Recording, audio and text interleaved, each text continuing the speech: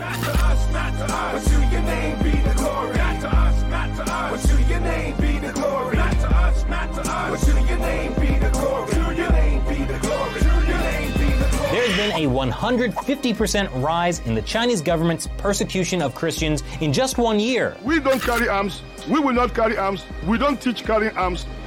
But we can call on God. Our God is bigger than human ammunition.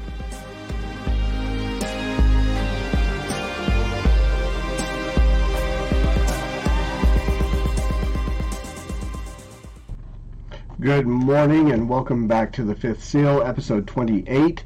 I'm your host, the Evangelical Norm. The Fifth Seal is a podcast to bring awareness to the persecuted church around the world and count down the top countries on Open Doors USA's World Watch List, which is why the episodes go in reverse order. Yesterday was 29, today is 28, and so on and so forth. We are in Persecuted Church Awareness Month, so every day this month we will do an update on the persecuted church and prayer points and pray for one of the countries, that day's country, on the World Watch List. So that all being said, that's for everybody who's new. I've been sending out a bunch of invites to the group.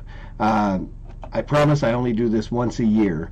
But Facebook only allows me to invite so many people to the group, so it's day by day as I'm trying to invite as many people as I can. So thank you for those who have just recently joined this group. Appreciate you coming and being willing to pray with us for our persecuted brothers and sisters around the world. So that all being said, it is Tuesday, November 3rd, and this is our update on the persecuted church around the world. This is from persecution.org.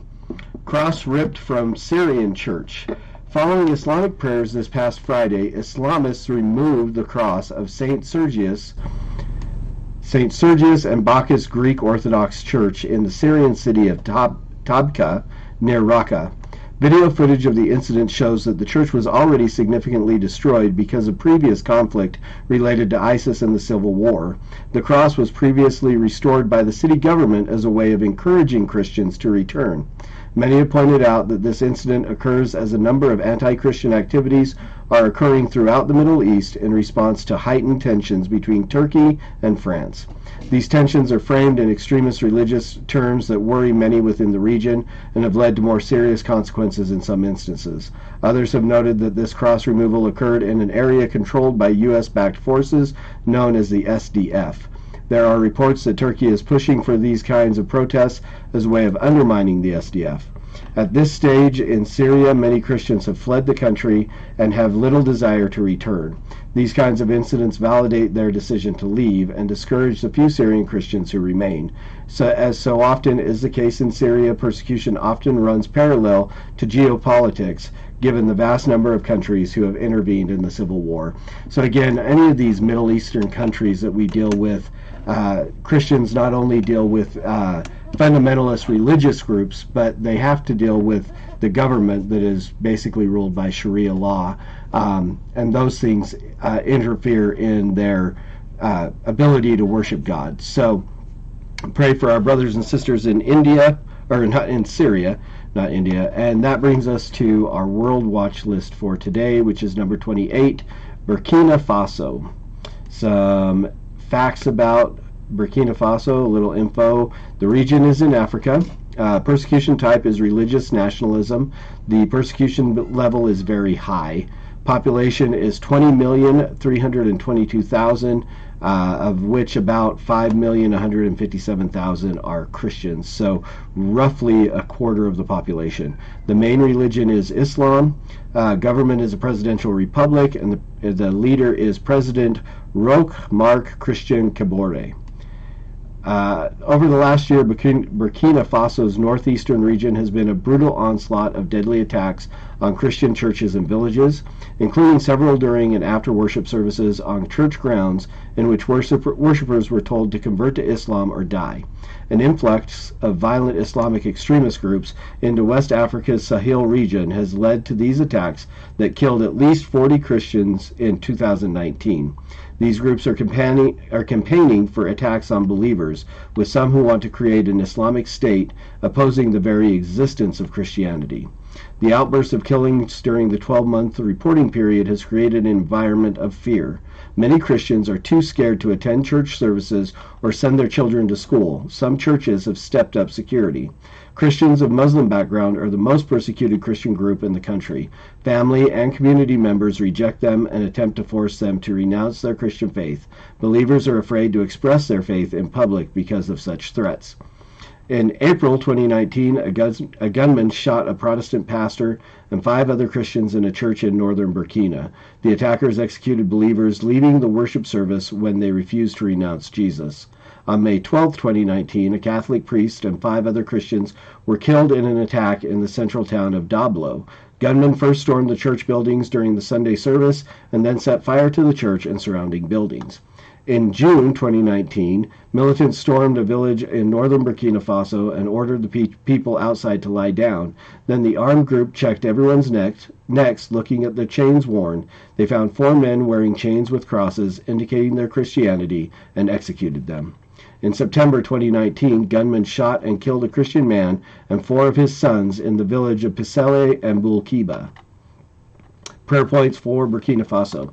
Pastors are pleading for support from Christians worldwide to deal with the physical and emotional ramifications of growing jihadist violence, and from the international community to prevent a disastrous undoing of the religious cohesion that Burkina Faso has been known for in the previous years.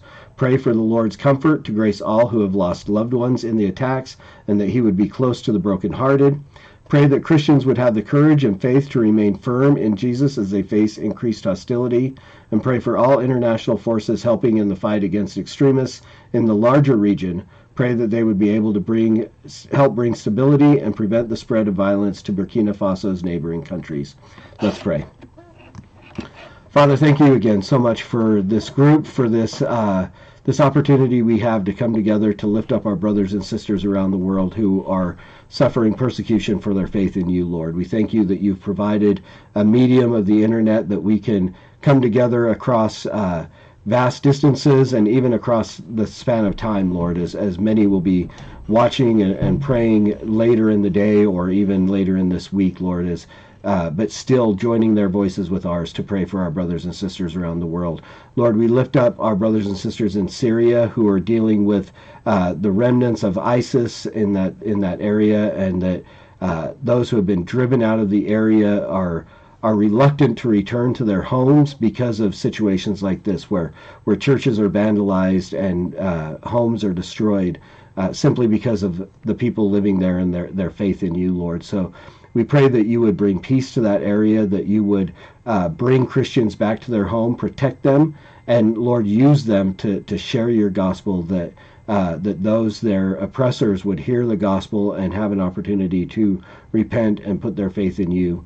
Lord, we lift up our brothers and sisters specifically in Burkina Faso, Lord, and we do pray that you would be with those who have lost loved ones in these attacks over the last year to year and a half, Lord, as violence has increased in that area. We pray that you would be with those who have lost loved ones, strengthen their faith, Lord. Let them lean into you and rely and be comforted by you.